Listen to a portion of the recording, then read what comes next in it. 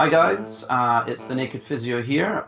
Welcome. You're joining us for part 2 of Live from the San Diego Pain Summit 2016, translating pain science literature to the clinic. I'm joined by Healthy, Wealthy, Smart's Karen Litzy. Say hello, Karen. Hi everyone, welcome back. How are you doing? I'm doing well. When I said that, hi everyone, I don't know if people watch Project Runway, but I sounded exactly like Nina Garcia on Project Runway. I don't know. You don't know what that is, but it's kind of like how you didn't know about the penny drops, how the penny drops from the last. Kind of like how I didn't know what that meant. So since I doubt many people know what that meant. So what does that mean? It's the penny drops. It's like when you get something. Okay. You're like, I get it now. Yeah, cool. Got it. Yeah. So the penny has just dropped for me. Okay. The penny has dropped. So go ahead. So we're in part 2 of the San Diego Pain Summit podcast. We're going to have if you'd listened to part 1, you may have found that we cut it off because we didn't want guys to be listening for a good hour and 20 minutes. So we're going to pick up from where we left off for question 3 and question 4. What were those questions again, Karen? Sure. So in this podcast, the third and fourth questions, we're talking, the panel, I should say, is talking more on how to manage expectations when you're progressing through your treatment plans. Because as you know, anyone out there who treats people with persistent pain, it's not a linear graph. It doesn't go, you start with a lot of pain and then you end with no pain in a perfect linear graph. There are peaks and valleys. And so the panel kind of tells us how they manage their clients' expectations through those peaks and valleys. And we also talk about how to get patients to buy into your program, and that means buying into the home exercise program, because any clinician will tell you, you spend a couple of hours, if you're lucky, a week with your client, and they spend the rest of the week with themselves. And so getting them to buy in and be a partner in their care is hugely important. And all of the panel had some really great tips and answers to both of those questions. So I'm really looking forward to everyone listening to it. Yeah. So I think you covered that lovely. So I think without further ado, we should resume the San Diego Pain Summit live. Okay, thanks everybody. Enjoy. So I think next we'll start with Greg, and then we'll go sort of Greg, Bronnie, Michael, Raven, and say because Sandy. I won the last round? Because you won the last round. You are the weakest link.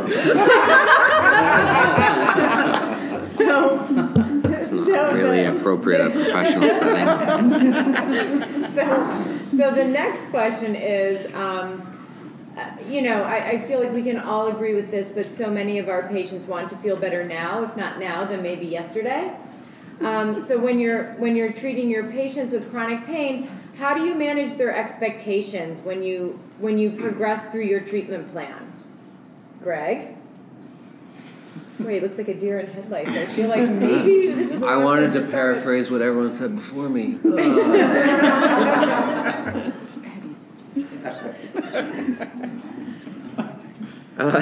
Sorry. Do not swear.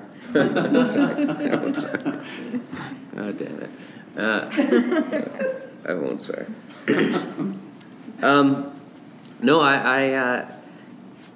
It's pretty important. If they've had pain for a long time, then I think most patients already kind of know that they're not going to get better that quickly. Like they know that it took them a while to get into that situation that they're in. So I don't really have that problem when people have that. Like I know that people want to get better quickly, but I really just focus on long-term goals, and that pain isn't the most important thing. Like I really like what Bronnie talks about. I've sent a lot of people to Bronnie's site about accepting. It's nice that Kevin Ballas is here. I did once start to lecture a patient about acceptance and commitment therapy, and she told me she wrote a book on it because she's a psychiatrist. It was awesome. But not in pain. But she said, you did really good. So I do set people up pretty quickly, and I do give them best and worst case scenarios, because I think it is important to tell people that you're going to have flare-ups. Pain is normal. We have to stop saying that pain isn't something that we experience. And I always talk about my kids, because they're just idiots and they have good stories to tell about them. So they're 2, 5, and 8, and I poke them as they progress. And if everyone pokes their shoulder, it hurts, right, up in the traps. When you poke a 2-year-old, she giggles, a 5-year-old squirms, and an 8-year-old says, ow. You know, and it's a normal thing, and I tell those stories to my patients that it's normal to have these pains, and it's normal that you shouldn't be completely out of pain. And so I give analogies, and I give metaphors, and I try to find something that's relevant to them, and that's how I set the expectations that most of the expectations, and I find out there, now I'm on a roll, I found out there where they got their expectations in the past and by whom, right? Paul, is it you that said every previous therapist is a potential yellow flag? No matter, like, you should take credit for that, even if you didn't say that. It's good. So, yeah, you did say that. That's good. And I talk about that. We find out where they got their ideas, and then slowly poke into that, where we have to change their conceptions, their beliefs of what they should expect as well. So, Ronnie? So, because I don't really care about pain much. Seems to be a running theme. Well, it's irrelevant. I want to. People come to me usually after a long time with chronic pain. So I ask them, what do you think the chances are of this pain going away? And they'll tell me, well, I don't think it's going to go away at all. And I say, well, I use the magic wand. Kevin Vowles talked about this. He talked about another way, but he talked about a miracle. Well, I talk about, I'm going to give you a magic wand, and I have a red, sparkly, plastic magic wand. If I give you this magic wand and pain was less of a problem for you, what would you be doing? We start to look at what else, so you can have pain and. So not pain or, and. What else can I do? And it's amazing that people will always have something that they really want to be able to do, and they think that it's an either or, but most people can find a wiggle room. I talk about wiggle room, not the finger trap thing. People that came to Kevin's thing had a Chinese finger trap, and the more you pull your fingers out, the harder it grips your finger. But what you do is you push it in a little, and you wiggle it, and we're trying to find wiggle room around this pain. How can I find some space to have it with me anyway and do things? And perhaps that's the way I convey it, but I haven't been hit yet. I'm quite blunt sometimes, that actually chances are you've been having this pain for 20 years. You know, I don't know that it's going to go away anytime soon. So what's your life going to be like if this carries on until the day you die? You know, what do you want your life to stand for? So that pain isn't my focus. That's not something, though, that can be just interpreted or absorbed just like that, though, is it? It's something that you have to work on with somebody, right? Usually by the way I do it, it's explore. What do you think's going on? What's your theory? What's it like? How much is pain getting in the way of the things that you want to be able to do? And I wonder what would happen if we could just put some of those things back in alongside the pain. And then we have that conversation. It depends on the person. Somebody who's quite acute, so in the first 6 months of having pain, they're probably going to deck me. I haven't had that happen yet. They're going to what? Deck me. Thump me. Okay. Sorry. Hit me to the deck.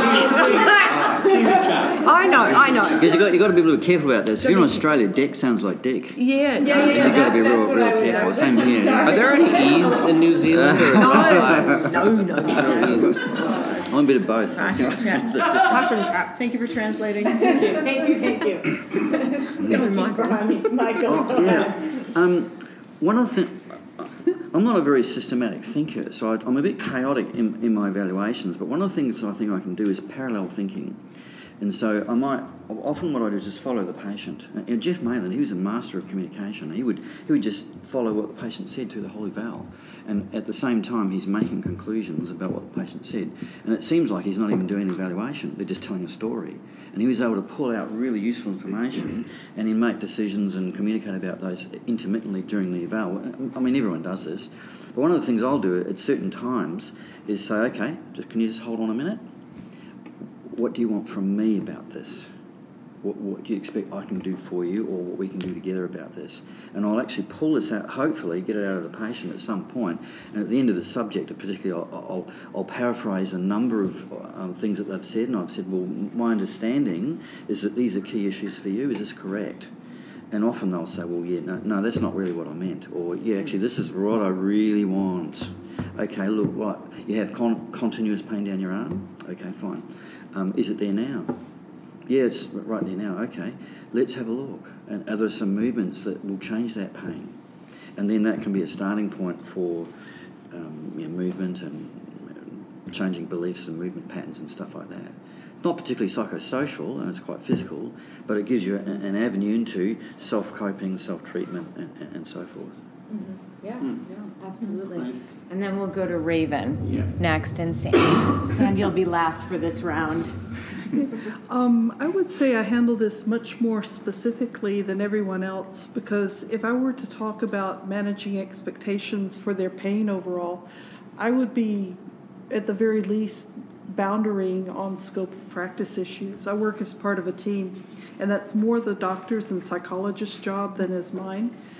My job is I think it's twofold. It's to give accurate information about what's reasonable to expect from massage. So if somebody is saying that, oh, I thought I would come see you once and it would all be over, I'm like, well, in my experience, usually when we work with people for 6 weeks, they begin to see improvement.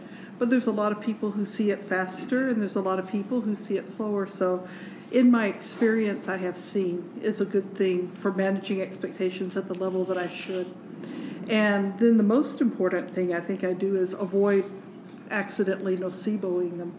Like, for example, just saying something that sounds to me like a remark I toss off, but then they take it and they catastrophize it.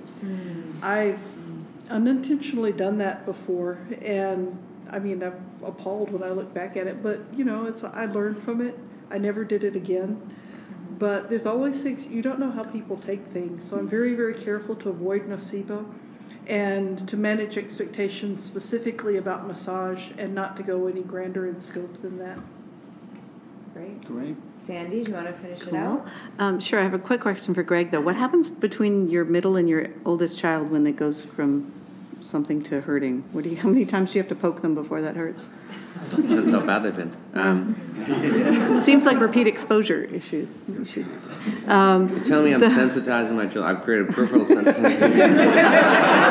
If the first one trauma giggles, to the trapezius. If the first one giggles, they even shy away. Like if they don't really it's that giggle. Like, but then by the time, how many times has the one that's 8 been poked? Where's the threshold? I'm just curious. So. It's monthly. It's like every time we measure them, I squeeze their traps with the calipers. So glad you are my dad.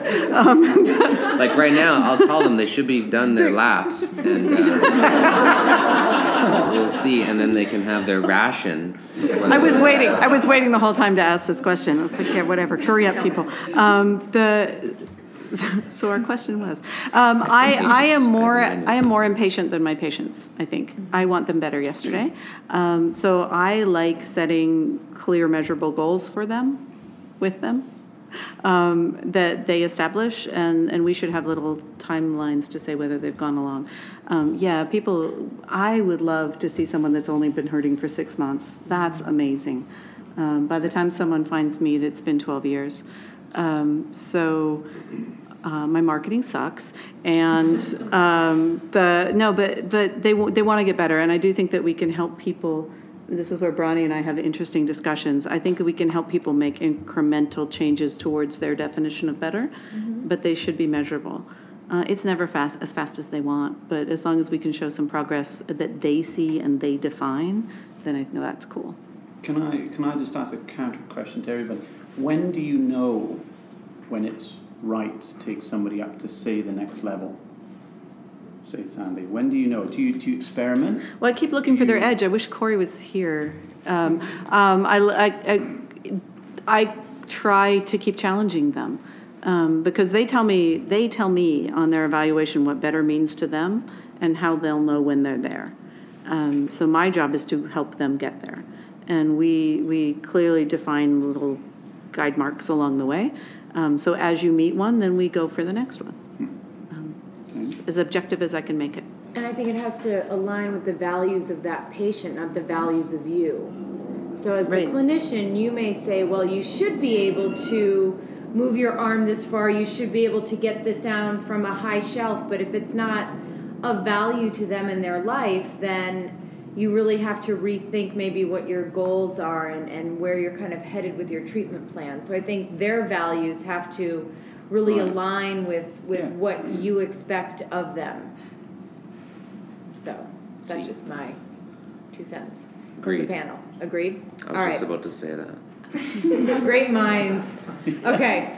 Go ahead. Let's go on with the last question, and then we'll open up the panel for questions from the audience. So, last question let's start with Sandy again. Yeah, me too. And have Greg last? Are we the three of us? Or are we all? Okay, so the home exercise program is so important for every patient, right? So getting patients to buy into the program and be compliant can often be a challenge. Compliant, adherent can often be a challenge. What techniques, words, etc. do you utilize with your patients to keep them excited about the home exercise program? You can't say because it works or because I said so. How about if you're designing... We'll skip Greg. If you're designing a program that your patient is not interested in doing, you're wrong. So if I help with their help create something they're interested in doing, the likelihood of them doing it is higher. So if they help design it and it's their goals and their measures, they're going to do it. It needs to be important to them. It needs to be relevant to their life, and it doesn't need to be what I want to do. It needs to be what they want to do. So I use that. Then it's easy. Cool. Great. Raven? Sorry, Greg. It's good. It's a difficult question, and I don't have a good answer. I have a lot of non-adherence to prescribed exercises from PTs among the people who come and see me for massage. And then I say, okay, well, would you like to just try doing a couple of exercises with me here and now? And that seems to work better, and I don't know how to translate that into working better when I'm not there. So this is a tough question. I think that's a really great point, though, that Raven brings up, and that's if you are the physical therapist or the occupational therapist or the doctor, I mean, I don't know exactly what the audience is here, but it really behooves you to know who's on your team. And so if your patients are going to see a massage therapist, it behooves you to contact that massage therapist and let them know what your thoughts are on their home exercise program or your treatment plan. Because like Raven said, this is a way for her to follow through. So wouldn't it be great for the massage therapist to know what you're doing to help with a greater cohesive program for your patient? So I think that's a great insight. So thank you for that. Yeah. And then we'll go down to the other side of the table to Michael. Thanks, guys. We call him Shaq over here. Shaq. Right. We thought you'd be taller. Yeah. That's funny. Just shorten it to Shaq. That way it's consistent with the shortness of the body. Yeah. I find really useful what key questions you have pain now. And if they say yes, where? And I try and find a movement that helps their pain there and then. And then you can just build on it from there. And you can start from just like a nerve root, for instance. I've got old classical radicular pain. We know really quite accurately now what the foramen does with different postures and movements. And particularly, if someone's got pins and needles or pain down their arm, we can position them at least to give them temporary relief in a lot of cases. So for me, that's a good starting point. And then I might say, well, you've been sitting on your nerve for the last 5 years. So I'm going to show you how to sit off it. and that can give you an avenue for changing posture, changing movement, and stuff like that. Not particularly dealing with again, psychosocial, but at least it's a mechanical start which you can give them the reward. Now, the reward or the incentive is that it eases their pain, and we all know that if exercises decrease pain, they're much more likely to do it. It's a small start. Important. Go ahead, Bronnie. You knew I'd be different. She doesn't care. Well, no, I don't. Seriously. No, I ask people, why has the physio got you to do these exercises? What's it for? How's that going to relate to your everyday life? And if they can't tell me, then I think we need to meet and talk, because the person needs to know why they're doing it, because otherwise it's of no value. So if it's not contributing to something that they value, then I'm not going to encourage them to do it. And then I will often scaffold, like that word, really like that word, excellent word, amount of support to improve people's confidence. And then there's a couple of tricks that, I'm sorry, but the psychologist taught me about, and I'll teach it to you when I do my talk, actually, on getting people to do stuff. Apart from importance and confidence, is to say what's going to get in the way, and then working out what can you do to get those things out of the way.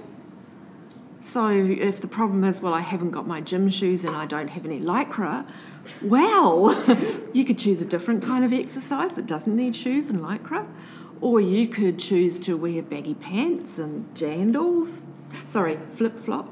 New Zealand is jandals, Australia it's a thong. Yeah, believe it or just not. So wrong. No. And here it's flip-flop. The problem, you don't want to slip on your dick when you're so you have to watch. Oh shit, my thong got in the way, I slipped on my dick. Precisely. It does know how to bring us down to reality. So that's what I do. And often I won't use any specific exercise, because I don't think, in many cases with the people that I'm working with, I don't think there's something that is going to change their pain terribly much. They've had it for forever. And so we start with something they want to do. So I don't exercise. Most people know this. I dance. I garden. I do my housework if I have to.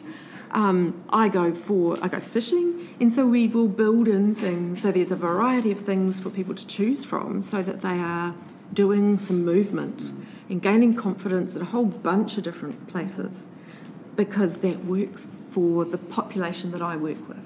Do you think there's a bit of a stigma behind exercise then, in terms of that? From me, there is. There's too much focus on that, sweat. whereas we should just do an activity. I think then you're trying to be occupational therapists. I wouldn't do that. Well, I'm a pseudo. Well, I know. There's a couple of pseudo occupational therapists. I think it's got to... People don't like the word exercise, absolutely. A lot of people hate it. So doing. Let's do some movements. Let's try something you like to do. Let's get you moving. And I wonder if you tried this. Even with things like falls prevention, we know that if people tie their exercise with something that they do regularly, like waiting for the jug to boil, or going into the bathroom and closing the door and cleaning their teeth, they tie the exercise to those common activities, then people will do them. So we can use those kind of cues with people, rather than you have to do exercise. I even talk about exercise snacks. Like, let's go have a 5-minute snack of exercise, so that it's not, I have to go do my exercises. It's just woven into everyday life. Yeah. Greg, do you want to finish it out? Yeah, no, I completely agree. I'm not... My background's in exercise biomechanics, and I think it's completely overrated for most people in pain.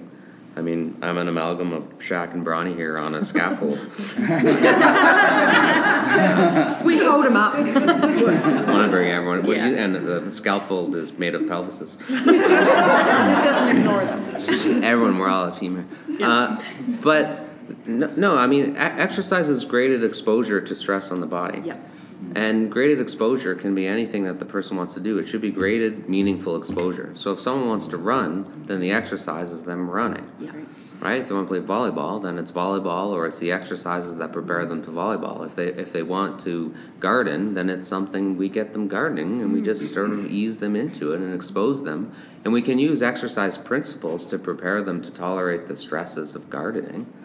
But we don't have to say you need to do 5 seconds of a bridge before you can start troweling in the ground with your backhoe. Or Exactly. I don't garden a lot of bulbs or something. I don't know. Slip on the dick. It's because he was poked when he was a child. I wasn't poked enough.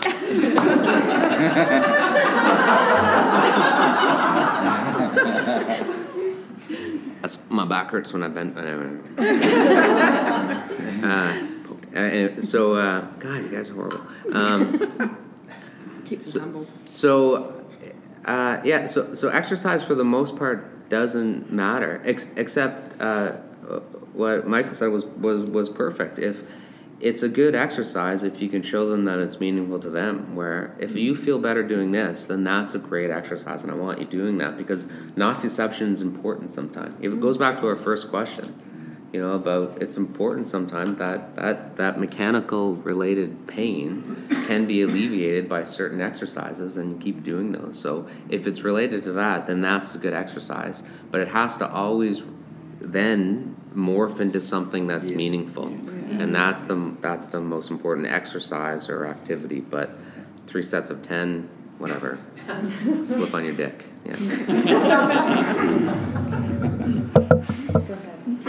Great. Thank you. That's, I'm in awe slightly, but thank you very, very much, everyone, for your insights into those questions. We want to open up to the floor now. Any questions? If you have a question, we're going to take questions for about 10 minutes. yeah, 10 minutes. So just say who you are, where you're from, and what your question is. Carolyn, do you want me to stand? Yeah. Carolyn Van Dyken, from Canada, so my question has to be for the Canadians, of course. And actually, my compliments to the Canadians, Greg. I mean, he can make us laugh, but I think he's also challenged us to look at this concept of, are we telling our patients lies? We talked about pelvic girdle pain and doing genetic tests and palpatory tests. But why don't we use the evidence and look at the European guidelines in 2008 that said after straight leg raised testing and provocative tests actually give us some good information about whether pelvic girdle pain is relative. So I guess I'm going to put that back to Yeah, so that was, Gleaming was the first author on that one, right? And Stockarts and all those guys. Because we can explain some of their results other ways, right? So if you take the active straight leg raise test and it's positive when you compress the pelvis from the side, it doesn't mean that what they've done with that is said that means the SI joint is unstable. No. All that they've shown is that there's less pain and there's less discomfort and it's easier to lift. If you do a similar thing and you just pucker the skin, just a kitten, like you're picking up a little kitten, you'll often get the same result. And there's a guy named Thorvald Paulsen who's out of Denmark, and he did a paper just a couple of years ago where they injected pain. I just say that as a joke just to piss you guys off. They injected a sensitizing element into the SI joints, and they recreated a positive ASLR test by injecting a nociceptive substance without there being any change in the stability of the joint. So it's just a nociceptive-driven dysfunction. The test is still relevant because it gives an idea of something that the patient can't do, but we shouldn't run with it and think that the SI joint is unstable. And that's the problem with their stuff. So it all ends up being simpler, meaning, hers to do this? All right, that's something meaningful that we can address, but we can't run with it and say that it supports a biomechanical rationale for pain. I agree wholeheartedly. And I guess Super, my question... high fives. There we go. my question wasn't, I guess, my question was to say there is some more evidence around the active straight leg raise and provocative testing, for example, than kinetic or palpatory testing. So if we, and I'm not saying that if they're positive on those tests that then means. Personally, I teach and I treat my patients to never talk about an instability in the pelvis because it just doesn't exist, right? And so I agree with that wholeheartedly, and we can have over-recruitment, we can talk about all that kind of stuff. I like Peter O'Sullivan's work and how he classifies pelvic girdle pain. But the question really is, we really do need to move away from palpatory tests and kinetic tests because they've been clearly not shown. So at least I think as a group we can agree that is not the test to do. Can I just jump Yeah, in there? Sure. In relation to palpating the peripheral nerves, that's not the case. So I'm talking SI joint, not pelvic. Okay, sure. Yes, so If we we're just talking discuss pelvic that- girdle pain. Okay, Because good. that was the Palpation discussion. I general, I think. would dispute that. Yeah, Let's I would stay agree. with the SI joint. Good, okay, good. Is that fair? Yeah. Totally. But at the same time, you can take a kinetic test and reconceptualize it.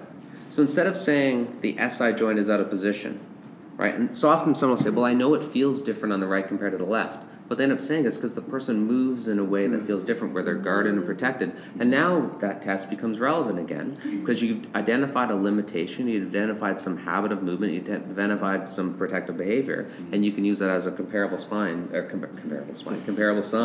use maintenance, just like the ASLR test does. But then, what does it end up being? It's simpler stuff. It's global. It's not some magical skill that you have in your hands, which only Diane has. That's why, so a couple days ago, you guys weren't in Disney with us, and I'm sorry, but we were talking about a mat that you had that you were going to be using that looked at force. So I'm getting this sort of portable force plate mat, which is pretty cool. But anyway, Sounds cool. it is pretty. I have to say, it's pretty cool. And I said that I wanted one because what I see with people that are afraid to move is that they will preferentially load one side or the other based on what I assume feels safer for them. And then you see all these weird movement patterns that may have absolutely nothing to do with what's going on with them. But we could, with that mat, I'd be very curious to see if I could then be something more objective than me saying it looks like you're putting more weight on your left leg than your right. I could look at that force transfer and then change it to get it back to normal, which I assume normal is even right to left. That's the WeFit. Right? The WeFit board we've been But I using don't for a have a long time. WeFit at my Yeah. clinic, and if I Yeah. got one of those fancy little mats, then I could use that. And it's two scales. our scale at the clinic says when you stand on it, it I says know, you're fabulous. It says lovely, sexy, hot. It has no weight to it. I see. You have to be Who sexy doesn't on want both that? sides. Right? I just assumed it told you you were drinking too much because your right liver was getting too heavy on that side. Those are my left So you gotta like, The Canadians have two. I just don't want to assume any fancy anatomical knowledge in the room. doing it wrong with only one, not this year. Anyone else My have right a foot. question? No? Okay. Anyone? No other questions? If no one has any other questions, then we'll wrap this up. But if Well, I kind of have a comment okay, sure. more than a question. Just your name and where you're from. This is Ray Allen. I'm a rolfer, hypnotherapist out of New York City. The earlier question, one of the first questions you guys asked the panel about how they address certain, conditions or mindsets, and I think it's worth noting that the panel comes from different backgrounds, and the client or the patient is arriving to each one of these people from a long route, and so when they come to Raven and when they come to the pelvic specialist and then they come to the Canadian pelvic specialist, and then they, You have no idea what we do. Right. Nobody knows what an OT yeah, does. when they show up to the OT and then the Shaq has got his hands on you. I mean, they've already got an expectation, right? And so that expectation is completely shaping a suggestibility of the patient. And so, how do you address explaining pain? I don't really know if there's a right or wrong answer because that is subject to, if I have my pain, whatever, and I show up to Craig's office and then let's say for whatever reason that doesn't work out and I show up to Brony's office and she's just the perfect little fairy that hands me that magic wand. And it's just like, so I don't know. I think it just kind of like there's no right or wrong answer. I think that it just kind of, it's really quite... It's also about the stage where a person is at in their overall journey. So we know that in the first stage, people really are trying to make sense of this thing that's going on. They've got no clues and life sucks. And later on, they're kind of making sense. And it may be right or wrong, but whatever, they are trying to pull together these bits of information and they're more or less ready to hear what you say.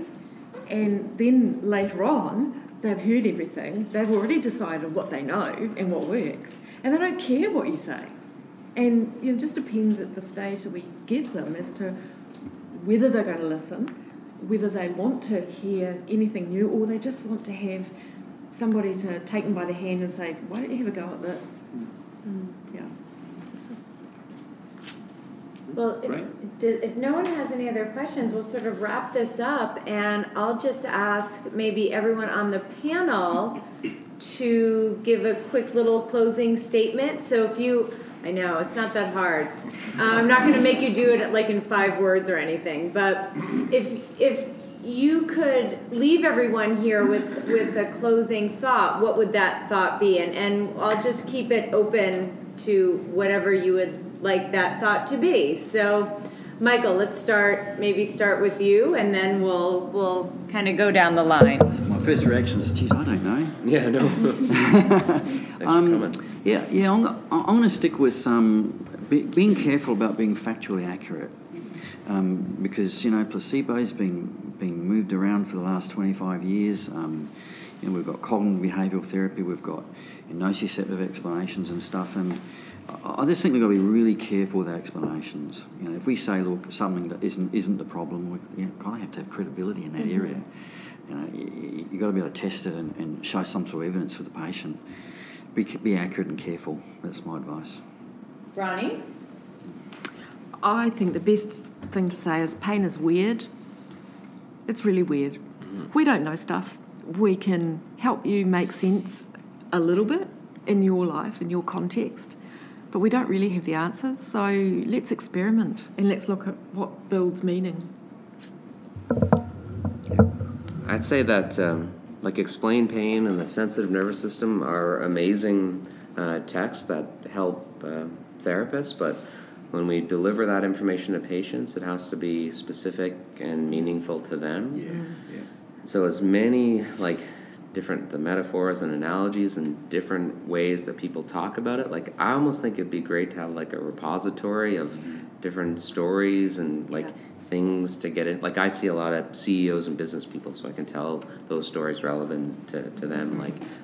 That information is good, but it's time and place and has to be specific to the person, or else they end up saying saying it's all in the head. Mm-hmm. That's it. I love being simple, and I think that if we just shut up and listen to the person in front of us, they have more answers than we have. Great. Raven? One thing that working with people in chronic pain has taught me is how many attachments and preconceptions I came to the process with. So I'm having to unlearn a lot of things, and I find that very often people will tell me what's important to them if I just listen, and turning off my preconceptions is an important part of being a good listener.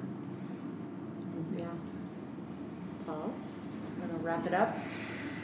Well, I would like to thank Michael, Bronnie, Greg, Sandy and Raven for joining us on this podcast. From myself...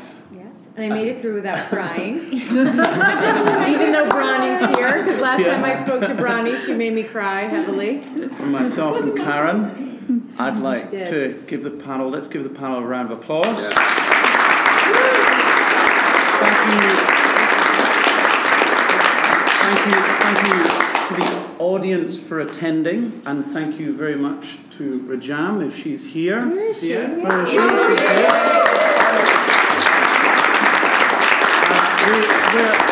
We're all looking forward to a next couple of days of great pain talks at the summit. So thanks so much for putting this on. Yeah, thank you. Well, thank you for coming, and I really appreciate you, Karen and Paul, hosting this podcast, because the initiative for creating this event is that pain is a big problem in the world, actually, but here in the United States, we don't have a...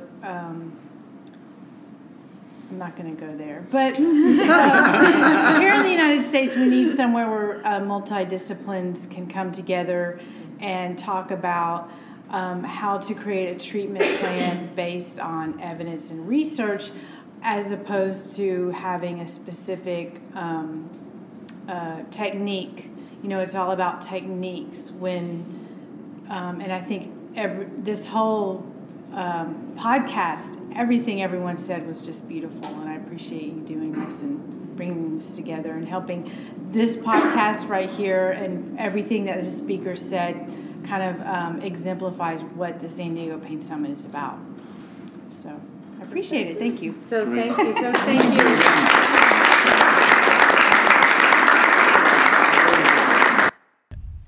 Hey guys, hopefully you got something out of the podcast, and there was a lot of sort of thought-provoking ideas that you got from it, and hopefully some sort of solutions to what you might be faced with in clinical practice. What do you find? How did you find that, Karen? I found that to be the case, along with a lot of kind of good humor from Greg Lehman. Yeah, there was a lot of that. Yeah. There are times during the podcast. Obviously, you guys can't see it because it's a podcast. Yeah. But there are times you could just tell he was like chomping at the bit to say something, you know, and then it would just come out. And same thing with Shaq. No uncomfortable silences, though, right? No. Yeah, it was no good. Uncomfortable silences. It was really good. The panel had great interaction with each other. Yeah. And the only other thing, obviously you couldn't see, but the people there could see, was, and I hope it did not get picked up on the mics. I don't know what you're talking about. Yeah. So during the podcast, we said initially silence your phones, because, you know, what kind of person keeps their phone on during the podcast? I wouldn't know what there you're was talking like about that there. Sort of Apple ring, that Apple iPhone ring. Oh, what, the really annoying one. Going on and on. So at one point, get up from the table during the podcast. I'm like crawling on my hands and knees. I'm like picking up bags and everything. And then, just for the record, I want to say I was doing the same. And yes, and for the record, Paul was doing the same. So people are trying to talk, and Paul and I are trying to host and ask follow-up questions and do all this stuff, and all you hear is this annoying ring from a phone. Where's this ringtone coming from? And so finally, where is it coming from? And then, where was it coming from? Yeah, it was coming from my pocket. Yeah, coming from his own pocket. And I don't usually throw shade, but I think I did. So I mean, most people, you can feel a phone in your pocket, but I was feeling the daggers from Karen's eyes coming into my neck. You know, that was quite a vivid experience for me. Yes, when he leaned over and said, "Oh, it's me." Are you kidding me?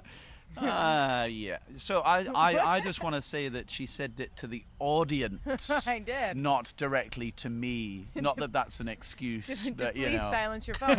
And I think Raven was sitting next to you, and she just held it together so well. The nicest. Listen, she is the nicest person you will ever meet. Yeah. Like, she's awesome. Yeah. But I think maybe if you want to, because did everyone say where they can follow me? I don't think we did. Like, where? Oh yeah, no, that's cool. We should do that. Yeah, so you can follow me on Twitter at Karen Litzy NYC. Yeah, you can follow me on Twitter at Naked Physio. Not the Naked Physio. No, not just the Naked. At Naked Physio. Naked Physio. Raven Sarah is at Raven Sarah Trevelyan. That's her whole name. Yeah. Bronnie Thompson is at Adiemus Free, so that's ADIEMUS Free. Right. Sandy Hilton is Sandy Hilton PT. Yeah. Greg Lehman is I don't remember. Pause it. Oh, pause it. I don't want to pause it. I can't. Oh, because my phone's anyway, dead. So do you see what the phone issues have been causing us? So Greg is, just look him up. Just look up Greg Lehman. I think it's at Greg Lehman. And I don't know if Michael Shacklock is on. Shaq is on Twitter. I think he's at Neurodynamics. Neurodynamics. Maybe we should have figured this out before we did this, eh? Yeah, but they're all adults. Adults listening to this, they can figure it out. Yeah. Right? I hope so. Yeah, and if not, put it in an email. Yeah. Or and hit us up on Twitter. Or hit us up on Twitter, and it'll also be on the website. It'll be on podcast.healthywealthysmart's website. I'll have everybody's Twitter handles. And Rajam will love the hits. Yes. So absolutely. There's always some good that comes of bad, right? Yes. So. And also, if you're looking to see some tweets and some great content from the San Diego Pain Summit, just search on Twitter hashtag SDPain. Or even SDPS 2016. Perfect. All right. Well, everybody, thanks for listening. Hope you enjoyed it. Karen, I just want to say, because this is the first time I've met you, it's been absolutely awesome. And it's been great hosting the podcast with you. So hopefully, in the future, we keep in touch and we can do it again. Yeah, I would love to do it again. I think it was a lot of fun and people really enjoyed it. So Cool. I thank you very much. Thanks for listening, guys.